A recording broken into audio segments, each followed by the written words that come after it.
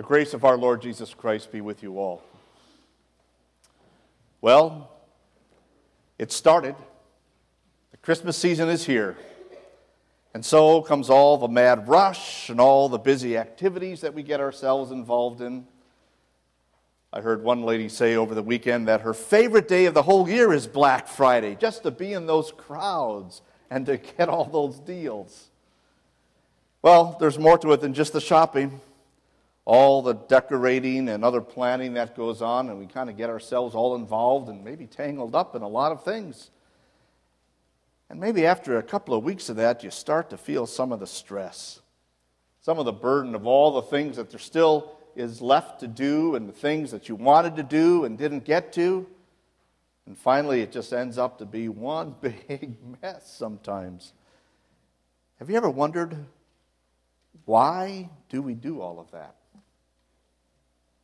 Well, the answer probably is because we enjoy it. Isn't that what Christmas is about? Now, as much as we may enjoy it, there may be a sense of obligation that we feel too. Now, maybe certain things are expected of us. Well, I have to do it because other people are counting on me to do this. Maybe there are some expectations we put on ourselves. Oh, I always do it, and so I just have to do it. It's just what I do. Or maybe there's that sense of obligation just because if it didn't do it, it wouldn't feel like Christmas. There'd be a lot of disappointment. And that's not what Christmas is about, disappointment.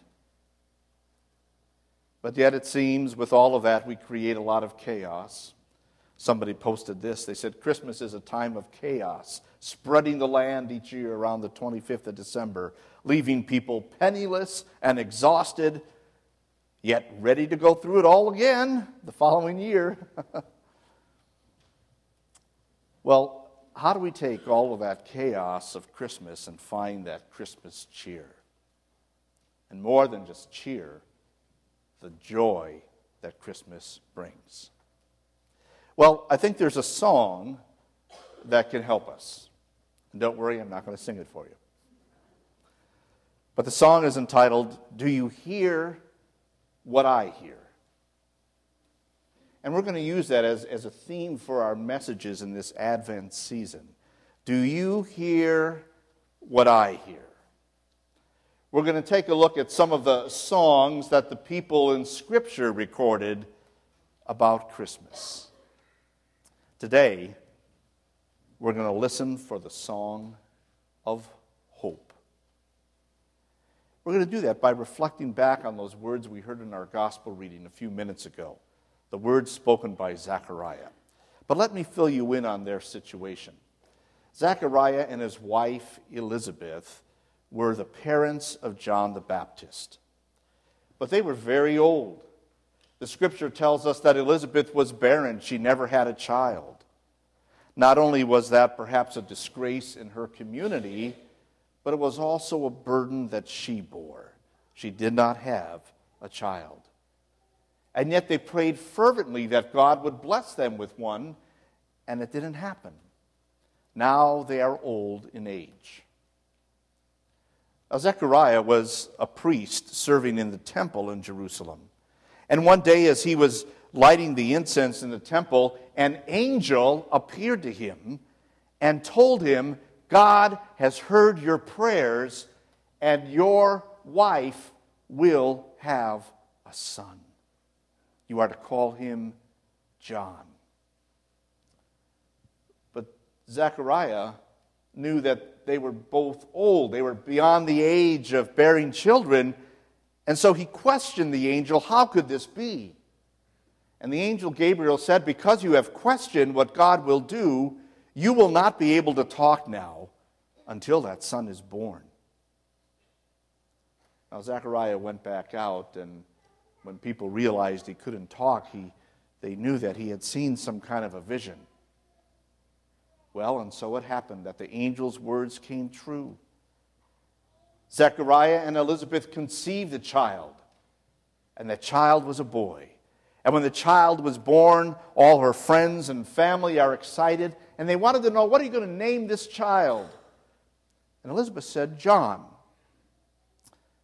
And the people questioned, why are you naming him John? There's nobody in your family with that name. So let's ask the dad what he wants the child to be named. And Dad took a tablet and wrote down, his name will be John, in obedience to what the angel had said. And as soon as he wrote that, God released his tongue and he could speak again. And the words he speaks are words of joy and hope. Now, can you relate to Zachariah's and Elizabeth's situation? You're probably thinking, I'm not interested in any kids, so no, I can't relate to what they're going through. I don't mean that part of it. I mean feeling the burden, the disappointment, the obligations, looking around and seeing things in your community not the way they should be. That was their situation too. And yet, despite of all that, Zechariah could speak words of hope. Listen to just the first part of his song again. His father, Zechariah, was filled with the Holy Spirit and prophesied, "Praise be to the Lord, the God of Israel, because he has come to his people and redeemed them. He has raised up a horn of salvation for us in the house of his servant David, as he said long ago through his holy prophets of long ago." These words alone give us some hope. He was telling us that it was the Holy Spirit who was giving him these words to speak. That was telling us something. God knows our situation. Now, isn't it comforting when somebody knows what situation you're in, what you're going through? Because then you know that they can relate, they can be understanding and helpful. It's kind of tough when people can't relate. Just think if you were sick and you went to the doctor and the doctor didn't have any clue what to do. How disappointing that would be.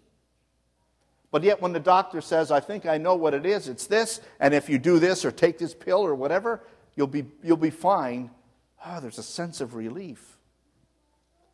There's a sense of relief for us, hope, because God knows our situation. But sometimes we don't even know what our situation is. We just go through life and we have the troubles and the hardships and the disappointments, but we don't really understand, why is it this way? God knows, and God tells us. There were 3 key words in Zechariah's song that depict our situation. The first one was the word redeem. It was a word that meant deliverance or rescue. He said, God has come to redeem us, and the reason being is we're in a captivity. We're in a slavery. Once Jesus told the Jews of his day that they were slaves. Oh, and they protested. They said, we've never been slaves. We're a free people. We could choose what we want to do. But Jesus was speaking about the spiritual slavery that they were in and that we are in. Now you might say, spiritual slavery, what are you talking about? A slavery to sin. You might say, but wait a minute, I'm not always sinning. There are good things that I do too. Yes. But there are bad things we do. And that just indicates that slavery that we are in to a sinful nature and how we need to have that broken. Another key word that Zechariah referred to was a horn of salvation. He said God has raised up a horn of salvation. And the horn that he's referring to is not a trumpet. It was the horns on an animal.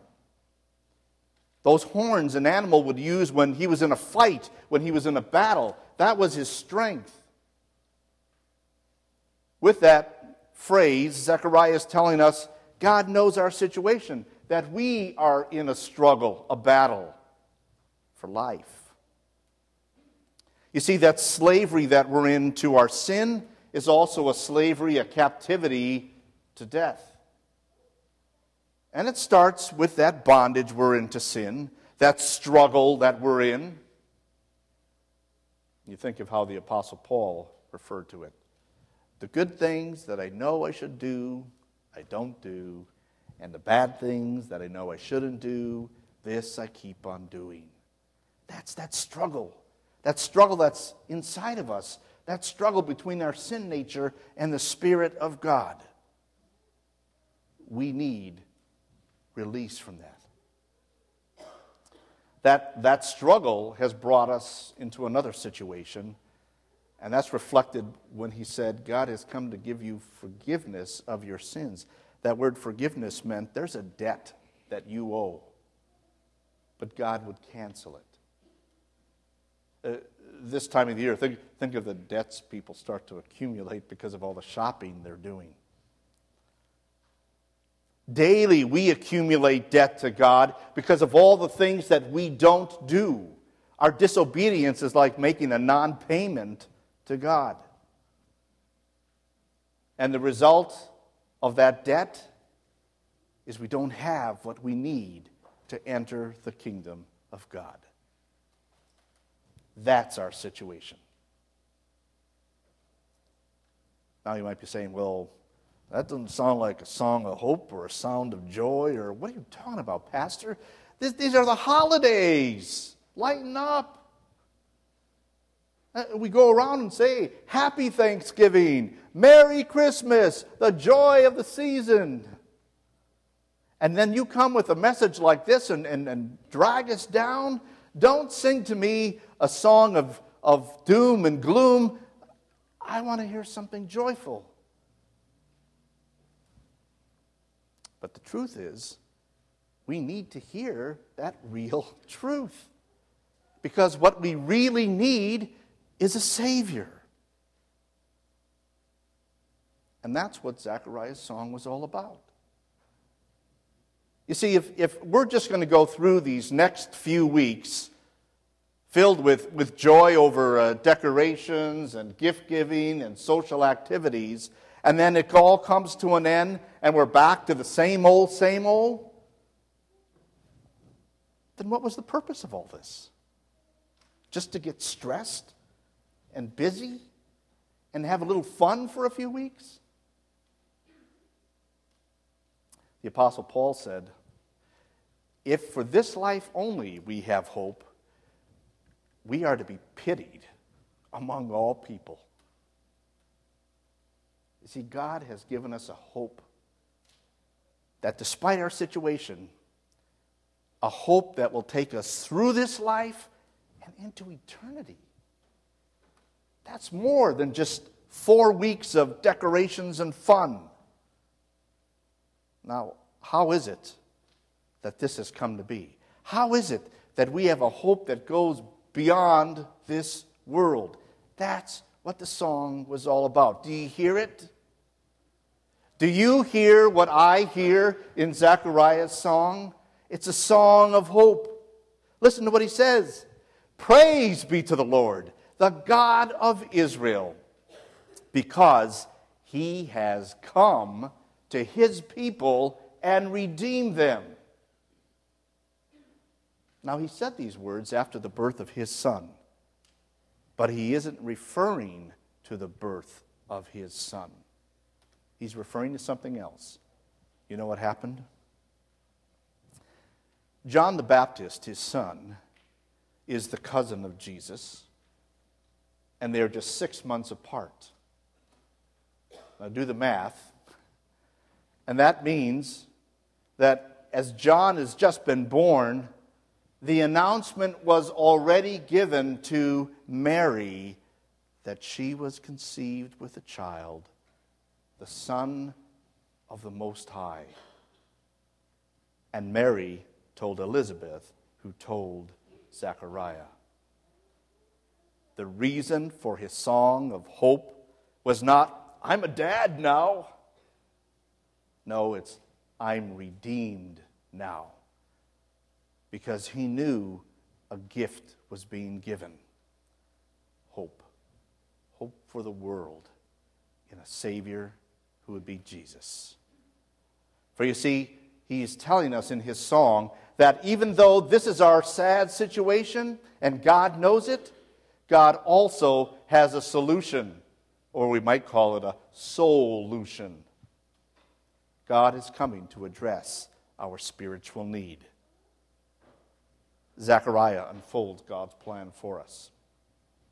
Now, in talking about his son, John the Baptist, he says, "And you, my child, will be called a prophet of the Most High, for you will go on before the Lord to prepare the way for him, to give his people the knowledge of salvation through the forgiveness of their sins." God's plan was to prepare the people, and he would do that through John the Baptist. John's ministry would be a ministry of preparation, to tell people, this is the situation you are in. God knows it, and God has a solution for it. He would be pointing them to the Savior. That idea of preparing the people is what the season of Advent is all about. That's what we're in now, those weeks before Christmas, the season of Advent, in which we focus on that promise of the coming of the Savior. God is simply preparing our hearts to give us that hope and the joy that comes along with it. He is pointing us to see that Savior as he reveals to us what our need is. And that's what John's was all about. Not just to point out sin, but to point to the Savior from sin. For God's plan was to send a Savior, the Most High, the Son of the Most High. God's own holy Son would come into this world to redeem us, to buy us back from that captivity to sin, to put an end to the struggle that we're in, to pay off our debt. He would do that with his own life, a life of perfect obedience, which would pay off the debt of our disobedience. With a death that he would suffer under the wrath of God, paying the penalty for our disobedience, for our lack of payment to God. He paid that for us. And then with his resurrection, he assures us of our own eternal life. And even though this body will one day die, it's only God's way of taking what is now corruptible and mortal to make it incorruptible and immortal. That's the song of hope. Do you hear it? Do you hear what I hear in this song? There is hope. God has come. God has come for me. God has come for all of us. Through the life, death, and resurrection of Jesus, we have been saved, and we are safe. Do you hear the sound of hope in your life? Look at all of those blessings that come from that hope who is Jesus.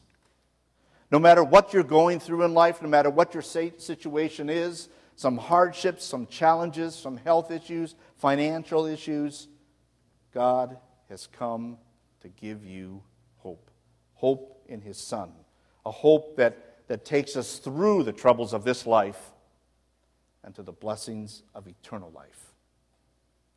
Do you hear what I hear? The good news. God loves you, has saved you, and is with you. So, listen this Christmas season for that song of hope. Here's how it rings. Because of the tender mercy of our God, by which the rising sun will come to us from heaven, to shine on those living in darkness and in the shadow of death, to guide our feet into the path of peace. The song of hope reminds us God is shining on us. You've got some troubles? You've got some hardships? God has come to save you, to bless you, to be with you. Let your Christmas celebration reflect that hope. This isn't just 4 weeks of tinsel and parties. This is a time to have our hope reassured. God is with us. And as He is with us, He will also guide us. Now, how does He guide us? Just listen to the song. Do you hear what I hear? How does God guide us? With His Word. So in these next weeks, fill your life with God's Word. I know your life is going to be filled with a lot of other things. Decorating and cooking and social activities and shopping, and all that's fine. But fill your life also with His Word so that you're reminded of the hope that lasts beyond these 4 weeks. It's His way of guiding us, He said, in the path of peace. In other words, His Word is simply going to lead us to Jesus. So, as the saying goes, put Christ in your Christmas. Don't leave Him on the side. Keep Him there all the time, front and center. Okay, now you've heard what I've heard, a song of hope. What are you going to do with it? If it shines on you, let it shine through you. Let what you do this season reflect that hope in your Savior. It's not too difficult. Worship regularly. Share the message with others. We have a lot of activities here at church in this next month. Why? Because we want to help you keep Christ in your Christmas, but also for you to extend an invitation for others to know that hope is also for them. That's the greatest gift we can give. Jesus. He's the song of hope. Hear it, sing it, share it. Amen.